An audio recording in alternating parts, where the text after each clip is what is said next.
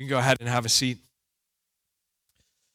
Kids, kindergarten through third grade, can make your way to the back and head on downstairs. Any other kids in the toddler or infant range who might need to make their way downstairs can do that at this time also. We're going to be in 1 Corinthians chapter 13, like I just prayed. However, we're actually going to take the last few verses in 1 Corinthians chapter 12 and unpack those just slightly before we get into this text. If you need a copy of God's Word, there are a handful on the table back behind the wall there, and obviously there are some in front of you too in the pew, but those are a little bit different translation than I'll be reading from this morning. Those are NIV, New International Version. I'll be reading from the ESV this morning. This is 1 Corinthians chapter 12. I'm going to begin in verse 27. I'm going to read through the end of chapter 13. Paul writes under the inspiration of the Holy Spirit to the church in Corinth, "Now you are the body of Christ and individually members of it. And God has appointed in the church first apostles, second prophets, third teachers, then miracles, then gifts of healing, helping, administering, and various kinds of tongues. Are all apostles? Are all prophets? Are all teachers? Do all work miracles? Do all possess gifts of healing? Do all speak with tongues? Do all interpret? But earnestly desire the higher gifts. And I will show you a still more excellent way. If I speak in the tongues of men and of angels, but have not love, I am a noisy gong or a clanging cymbal. And if I have prophetic powers and understand all mysteries and all knowledge, and if I have all faith, so as to remove mountains, but have not love, I am nothing. If I give away all I have, and if I deliver up my body to be burned, but I have not love, I gain nothing. Love is patient and kind. Love does not envy or boast. It is not arrogant or rude. It does not insist on its own way. It is not irritable or resentful. It does not rejoice at wrongdoing, but rejoices with the truth. Love bears all things, believes all things, hopes all things, endures all things. Love never ends. As for prophecies, they will pass away. As for tongues, they will cease. As for knowledge, it will pass away. But we know in part, and we prophesy in part. But when the perfect comes, the partial will pass away. When I was a child, I spoke like a child. I thought like a child. I reasoned like a child. When I became a man, I gave up childish ways. For now we see in a mirror dimly, but then face to face. Now I know in part, then I shall know fully, even as I have been fully known.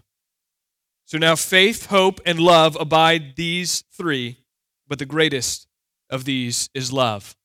Now this is not an unfamiliar text to us. If you've been to a wedding in the last, since this was written, it was probably read. The ending of chapter 12 really serves, though, to give us some context as we walk into this love chapter. It shows us exactly what Paul's focus is as he moves into this explanation of love and what it means. The focus on love has been apparent throughout our time in 1 Corinthians, and in fact, it's been the primary theme.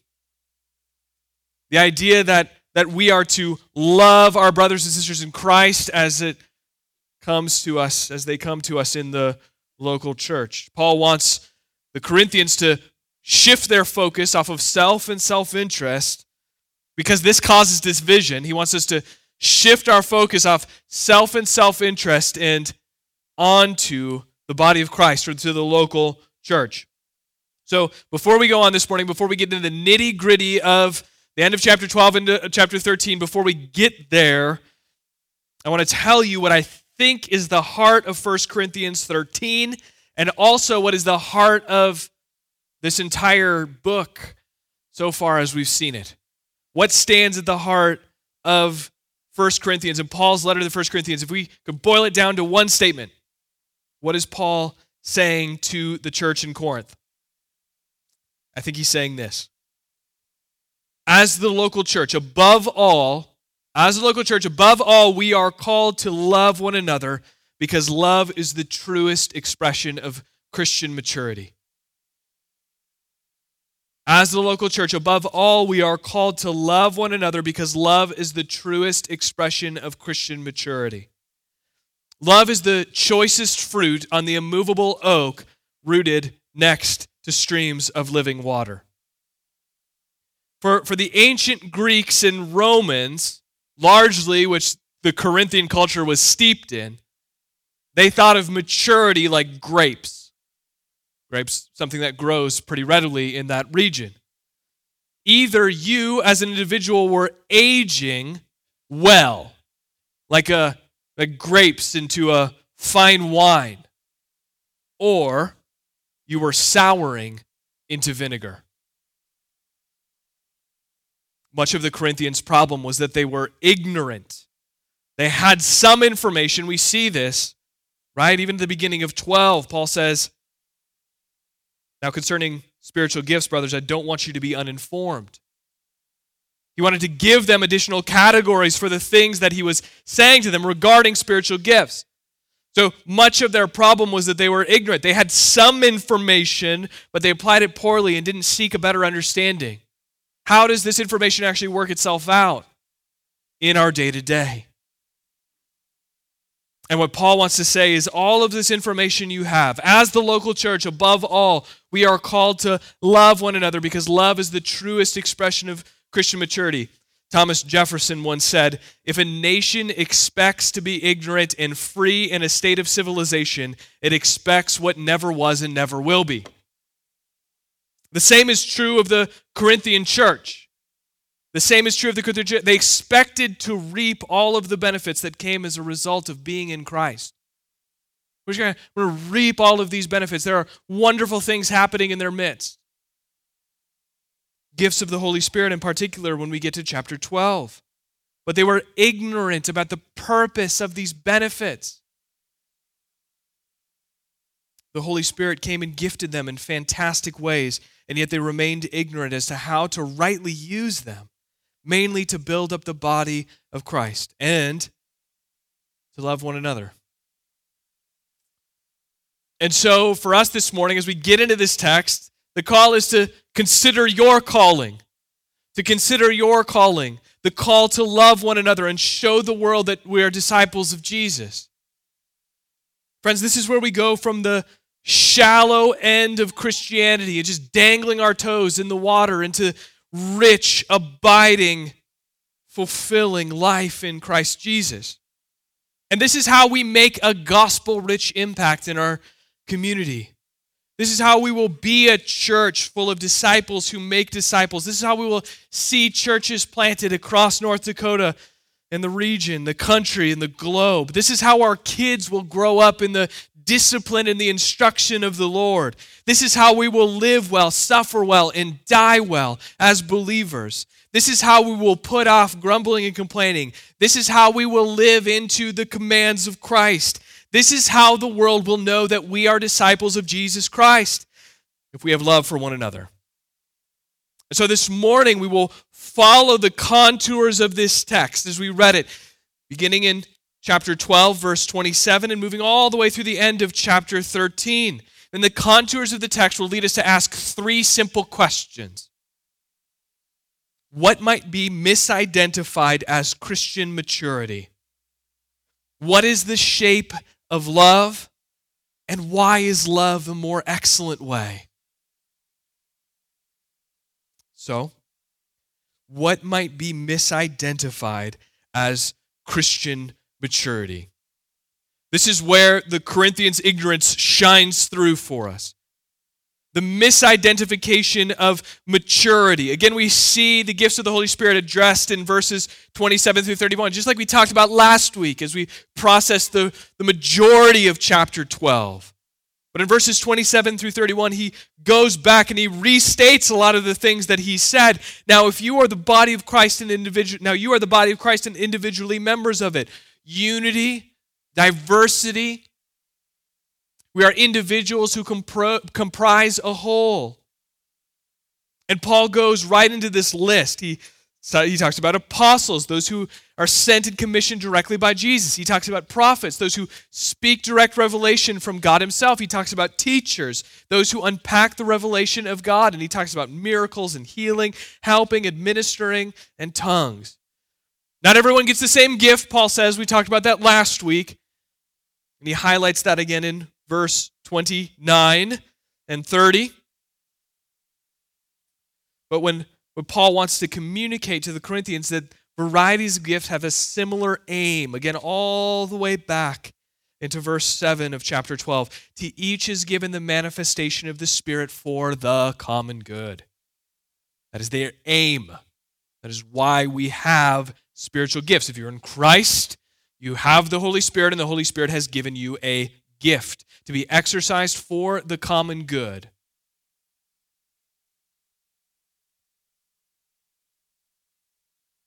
This is what we covered last week in our time together, but before we move on, Paul tags this interesting little phrase here. Verse 31, that first half. He says, but earnestly desire the higher gifts. Earnestly desire the higher gifts. It's important that we interpret this properly. There's a whole host of ways that we could take this, but the context demands here something very specific. Paul doesn't exactly give us what the higher gifts are here. He doesn't give us a list. Although we can see that throughout Scripture and throughout what Paul writes in the New Testament, pretty frequently he elevates teaching very highly, especially as we see it as he speaks to his protege, Timothy, and Titus in the pastoral epistles. We can see he also values prophecy. We go next week, we'll be in chapter 14 and in verse 1. Paul writes, pursue love and earnestly desire the spiritual gifts, especially that you may prophesy. So Paul marks out prophecy as more value to the building up the body than tongues. He even says that in chapter 14. Now, our ESV say higher gifts, right? 31, but earnestly desire the higher gifts. And it would be important to see here that this is comparative, not superlative. What that means is that Paul is not calling any among the gifts of the Holy Spirit the highest or the best way to build up the body. That's important. None of these things on this list represent the highest or the best. He is in chapter 13 about to unpack a more excellent way, as we see in the end of verse 31 in chapter 12, and I will show you a still more excellent way. And so it's comparative. Those are given gifts of the Holy Spirit, and yet to build up the body, there is a better way. So, what is then the meaning of verse 31? But earnestly desire the higher gifts. This should not be read as earnestly desire to have the higher gifts given to you, the individual, to exercise. That's not how that should be read. This should be read, earnestly desire that the higher gifts be present and exercised in the church. This is what the context demands. If it's through you, okay. If it's through someone else, okay. So, we see a point then of theology and a point of application. First, the list given to us needs to be read as a list that the Holy Spirit may give to a church for the common good. He may give these gifts for a common good. I think some people have made these gifts required. If these aren't present in people, then there isn't a real church. That's incorrect.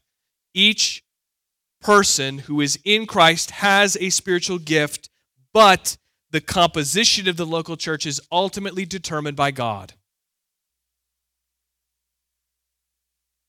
A valid expression of a local church is not contingent on how the Holy Spirit has gifted its members, rather the recognition that He has gifted them, and those gifts should be leveraged for the common good.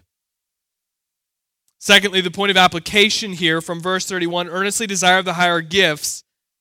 As members of the local church, it should be that we desire to become a faithful example of unity. We should desire the shape and the form that God desires for us, which is to fit together as the body and to display unity. So the Corinthians thought that it would be because they were receiving the gifts of the Holy Spirit in a very profound and tangible way, that meant they were mature. And logically, that kind of makes sense, right? We kind of think of it like that. We're mature, and therefore God is going to entrust us with more and more. But Paul actually says it's very different, and it actually works in a very different way. God is giving the Corinthians spiritual gifts in order to be exercised for the common good of the building up the body into maturity. They're a tool to grow the church into maturity, and not necessarily the end or the marker of maturity. So the mistake, again, the Corinthians made was that they thought they were mature because of the gifts of the Spirit, when in reality they lacked the most essential fruit of maturity, which also proves to be the greatest means by which the church is built up: love. The Corinthians needed simple love for one another to be produced in them, and so do we. And so we ask the next question then: what is the shape of love? What does love actually look like?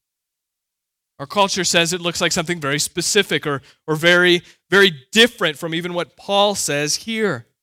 But Paul starts out in chapter 13 by reinforcing the end of 12. He says, if you speak in tongues, but you don't have love, you're just making noise. He says, if you receive, understand, and communicate revelation from God and even have supernatural faith, but you don't have love, you're nothing. He says, if you sacrifice all that you have, but you don't have love, there's nothing waiting for you. Verses 1 through 3 are hard, and they may go nicely on some wall art, but these words are arrows aimed at the darkest corners of our hearts. It's meant to reveal what we believe to be demonstrations of maturity as believers in our own lives.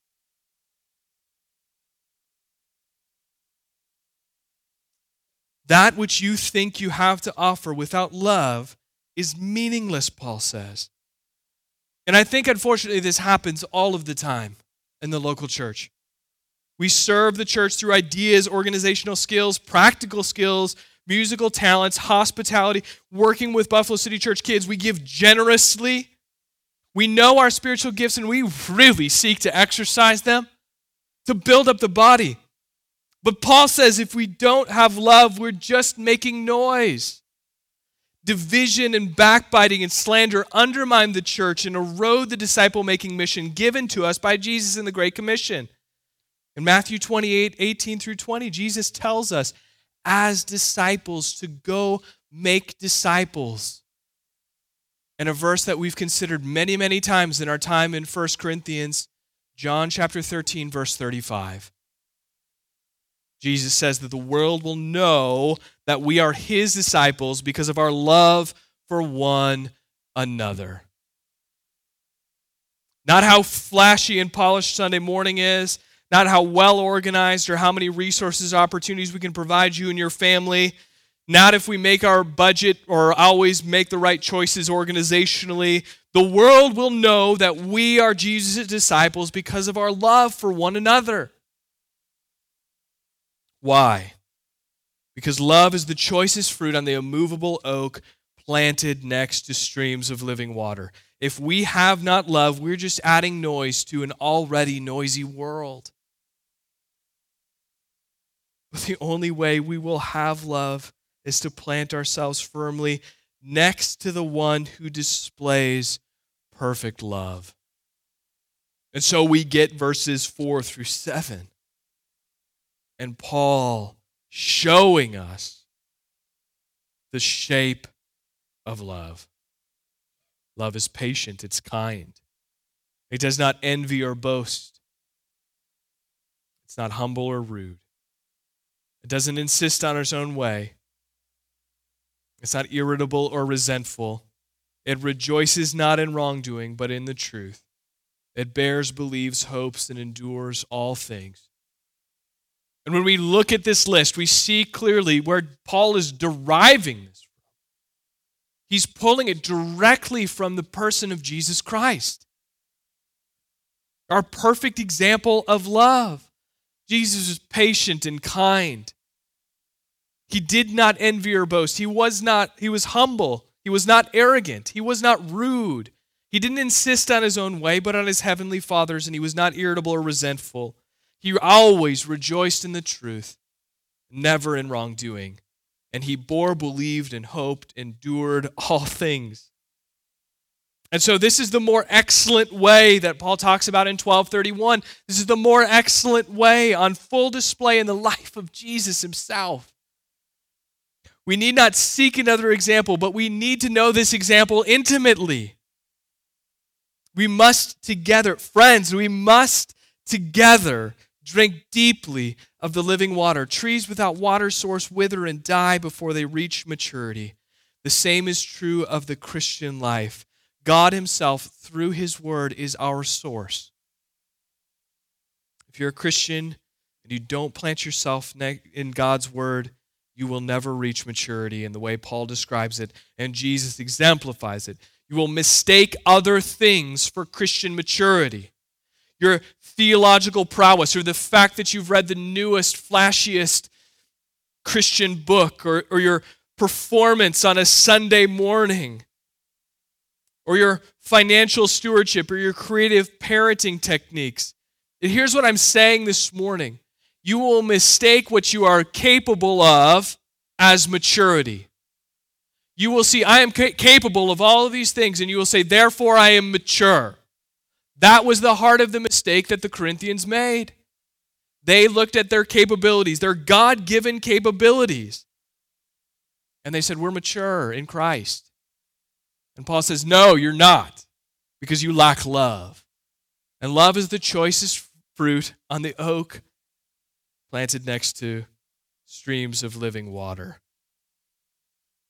And so they missed, in favor of what they thought they were capable of, they missed what they were called to, which happens to be the true mark of maturity, which is love for one another. So Paul takes this list in 4-7 and describes love for us. Love is patient. It doesn't just cut out toxic people, but it takes the long view with people.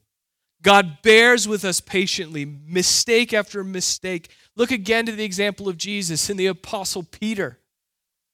How many times did the Apostle Peter put his foot in his mouth right in front of Jesus? And how many times did Jesus gently correct him? Peter, even in a couple of instances, would seemingly stand in the way of the Father's purpose for Jesus. But Jesus corrects and restores Peter patiently, and he does the same for us. And love is kind. It is good-natured. Love focuses on the good and right, not bemoaning what is wrong in others, as we're so prone to do, but celebrating what God is producing in them. Love doesn't envy or boast. It doesn't desire the good as God produced in others. It'll resent them for it, but celebrates God's work in the lives of others. And when God is working in our lives, it doesn't seek to improperly draw attention to the good being produced in us. Love is not arrogant or rude. It's modest, it's humble, it's not self-seeking or conceited. It doesn't wave accomplishments in the faces of others. Love is not irritable or resentful. It's not easily annoyed. It doesn't grit its teeth at the inconsequential. It doesn't grow bitter towards others who have more of what we want. Love doesn't rejoice at wrongdoing, but rather in the truth. These are meant to be set up as opposites. Love doesn't revel in unrighteousness or injustice or moral evil. Love applies the truth of God to all situations and finds joy there. And then we have verse 7. Love bears all things, believes all things, hopes all things, endures all things. And we need not go any farther than back to our perfect example, Jesus Christ. Bears, endures, believes, and hopes. Isaiah 53:4-5. Surely he has borne our griefs and carried our sorrows. Yet we esteemed him stricken, smitten by God and afflicted, but he was pierced for our transgressions. He was crushed for our iniquities. Upon him was the chastisement that brought us peace, and with his wounds we are healed. Bears all things. He has borne our griefs and carried our sorrows, despite the fact that we esteemed him stricken and smitten by God and afflicted, pierced for our transgressions, crushed for our iniquities.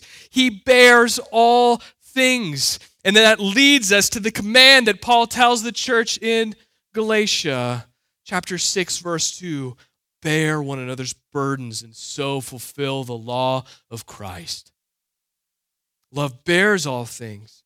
Hebrews 12:3 says, consider him who endured from sinners such hostility against himself, so that you may not grow weary or faint-hearted. 2 Timothy 4:5, as for you, always be sober-minded, endure suffering, do the work of an evangelist, fulfill your ministry. Love endures all things. Jesus bore the sin of the world. Now we are able to bear one another's burdens, and we are able to bear with the shortcomings of others. A literal translation here would be covers up all things. Not that we'd sweep wrongdoing under the rug or ignore justice, but that we do not highlight others' shortcomings, mistakes, or sins against us.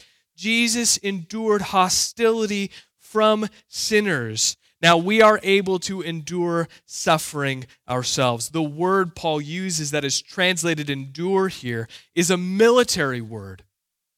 It means to sustain the assault of an enemy. Where does love draw the threshold for assault? We are quick to retreat and retaliate when suffering at the hand of another comes our way. Love stands its ground, patiently enduring even the most intense of suffering at the hands of another. And love believes all things and hopes all things. This is hard because our society is hyper-cynical.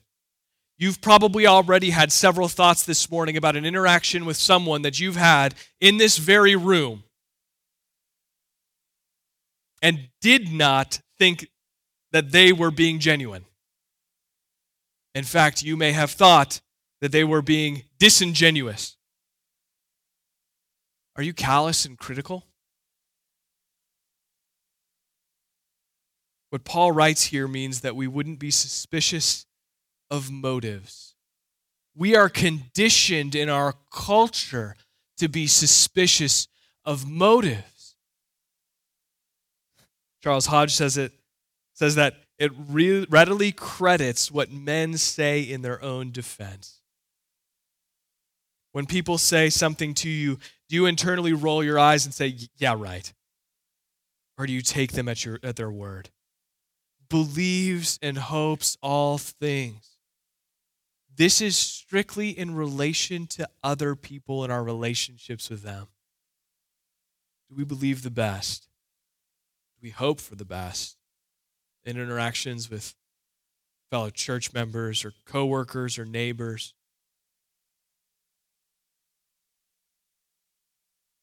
This isn't a call to be naive. This is not a call to be naive, but a call to check suspicion, cynicism, and an overall spirit of distrust.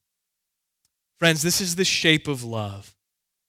This is the shape of love. Love that is shown to us through the person and work of Jesus Christ. But then we must ask this question, this last question. Why is love the more excellent way? Why is love the more excellent way? Verse 8. Love never ends. The gifts of the Holy Spirit will pass away. Paul says. As for prophecies, they will pass away. As for tongues, they will cease. As for knowledge, it will pass away. For we know in part and we prophesy in part. These are partial. they're temporary. Love is perfect. It's whole. It's complete. And there's this interesting verse nestled here. Don't miss this. Verse 11, this is where the idea of maturity, where Paul drops the hammer on them and says, the gifts of the Holy Spirit aren't what demonstrate that you are mature, but your ability to love one another. Paul says, when I was a child, I spoke like a child, and I thought like a child, and I reasoned like a child. When I became a man, I gave up childish ways. 1 Corinthians is a call to a church to give up childish ways, to move from milk to meat. When we are children, we think like children. We think maturity looks like something it does not. We think getting a driver's license or reaching the voting age or the drinking age brings about maturity. But it would be foolish to credit maturity to societal markers. When we grow up into adults, we begin to realize that it's more what's being developed in us that makes us mature than these external societal markers. We see that maturity isn't a test or a skill that we have or that we take. Maturity is the advanced stages of development, growing in breadth, growing in depth. And we become more mature. We realize the high school or college diploma didn't make us mature, but how we are being shaped and being formed. And for the Christian, that which is forming us and that is working things out in us is God himself. Paul would write to the church in Philippi, and I am sure of this, that he who began a good work in you will bring it to completion at the day of Jesus Christ. Verse 12 in 1 Corinthians chapter 13 confirms this in verse 11. He says, "For now we see in a mirror dimly, but then we see face to face. Now I know in part, then I shall know fully, even as I have been fully known." Our sight is now partial or immature. It's the same word. It's not complete. But when we enter eternity, we will see far more clearly. Then we shall know fully, completely, as we are fully known by God himself. Love is the more excellent way to build up the church because love does not end. Love is something that is not partial, that we can participate in now. Love is the preeminent expression of maturity in the life of the Christian. The Corinthians were acting like children, thinking that by receiving the gifts of the Holy Spirit, that made them mature or demonstrated or showed the world that they were in fact mature. But Paul says no. The true mark of maturity is love for one another, which they still lacked. Paul says love never ends. Their spiritual gifts would. So as we conclude this morning, as we end our time, this is where I want to leave you. When we look at the shape of love in verses 4 through 7 and even 1 through 3 and into 8, we need to consider that this is not a conjuring of patience or kindness or humility or anything that Paul lists that makes you loving. We're not called to go home and work on this. The genuine producing of these things is through being planted in the love of God in Christ Jesus. The action item, again, is not to go home and look at this list and say, how can I check this off? How can I be more patient today? But to practice them in response to God's love shown to us in Christ Jesus as we read about it in God's Word.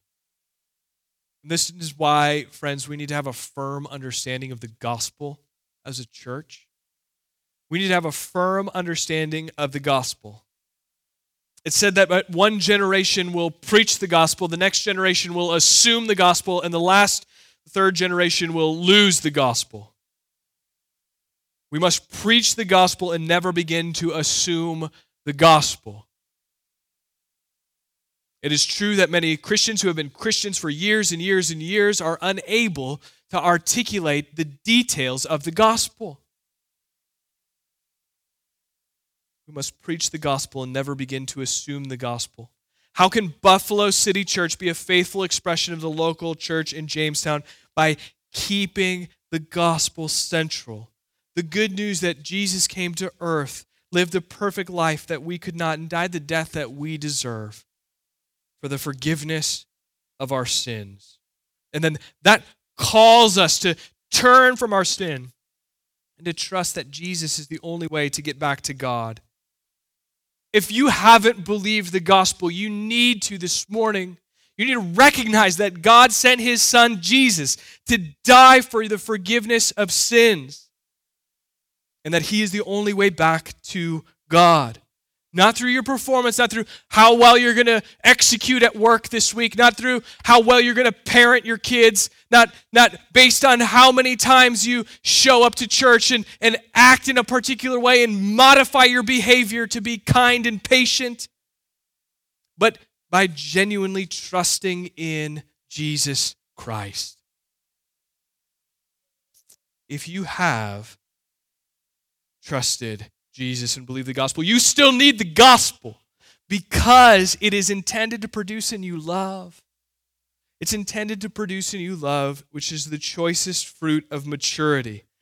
The gospel is God's ultimate expression of his love for us.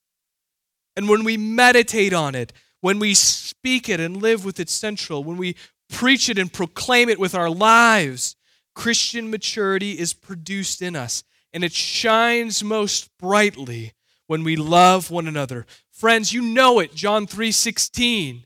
For God so loved the world that he gave his only Son, that whoever believes in him should not perish but have eternal life. John 3:16 is so familiar to us. Tim Tebow's eye black, it's on it. But God loved creatures which openly despised him, reviled him, denied him, cursed him, ignored him, that he sent his Son to die for them, to die for you and me. And he didn't withdraw that offer based on our performance because of what Paul writes in Romans 8:38 and 39. For I am sure that neither death nor life, nor angels nor rulers, nor things present, nor things to come, nor powers, nor height, nor depth, nor anything else in all of creation will be able to separate us from the love of God in Christ Jesus our Lord.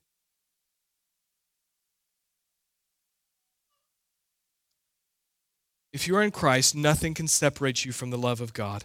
God is not stingy with his love. Nothing can separate you from the love of God in Christ Jesus. Exhausting people, exhausting circumstances, you can still show love because nothing can separate you from God's love. We're tempted to blame our lack of love on lack of sleep or difficulties at work at home. We snap at our spouses or our children or our parents or whomever we are in contact with. We blame it on illness. We name it. Some of the most incredible expressions of Christian love, though, are those who have lost everything and still display love. When you find yourself taxed, low energy, in difficulty, don't buy into the self-love that the world is selling. If you focus your energy on self-love, you will inevitably live a life of Christian immaturity and sour into vinegar. You will fail to do that for which you are created. You will inevitably grow impatient. You'll grow resentful. You'll go arrogant and unkind. The things that Paul says love is not. Because people will disrupt your pursuit of self-love. Situations won't go the way you want them to. That's a guarantee. Rather, seek to love others through knowing the love of God. Again, love is the choicest fruit on the immovable oak rooted next to streams of living water. And as a local church, above all, we are called to love one another because love is the truest expression of Christian maturity. There is nothing more that we can do. The love of God for us in Christ is limitless. It never ends. Verse 8. That is the love that we want to reflect as we seek to grow and build up the body of Christ. Love, my friends, is the more excellent way. Let's pray.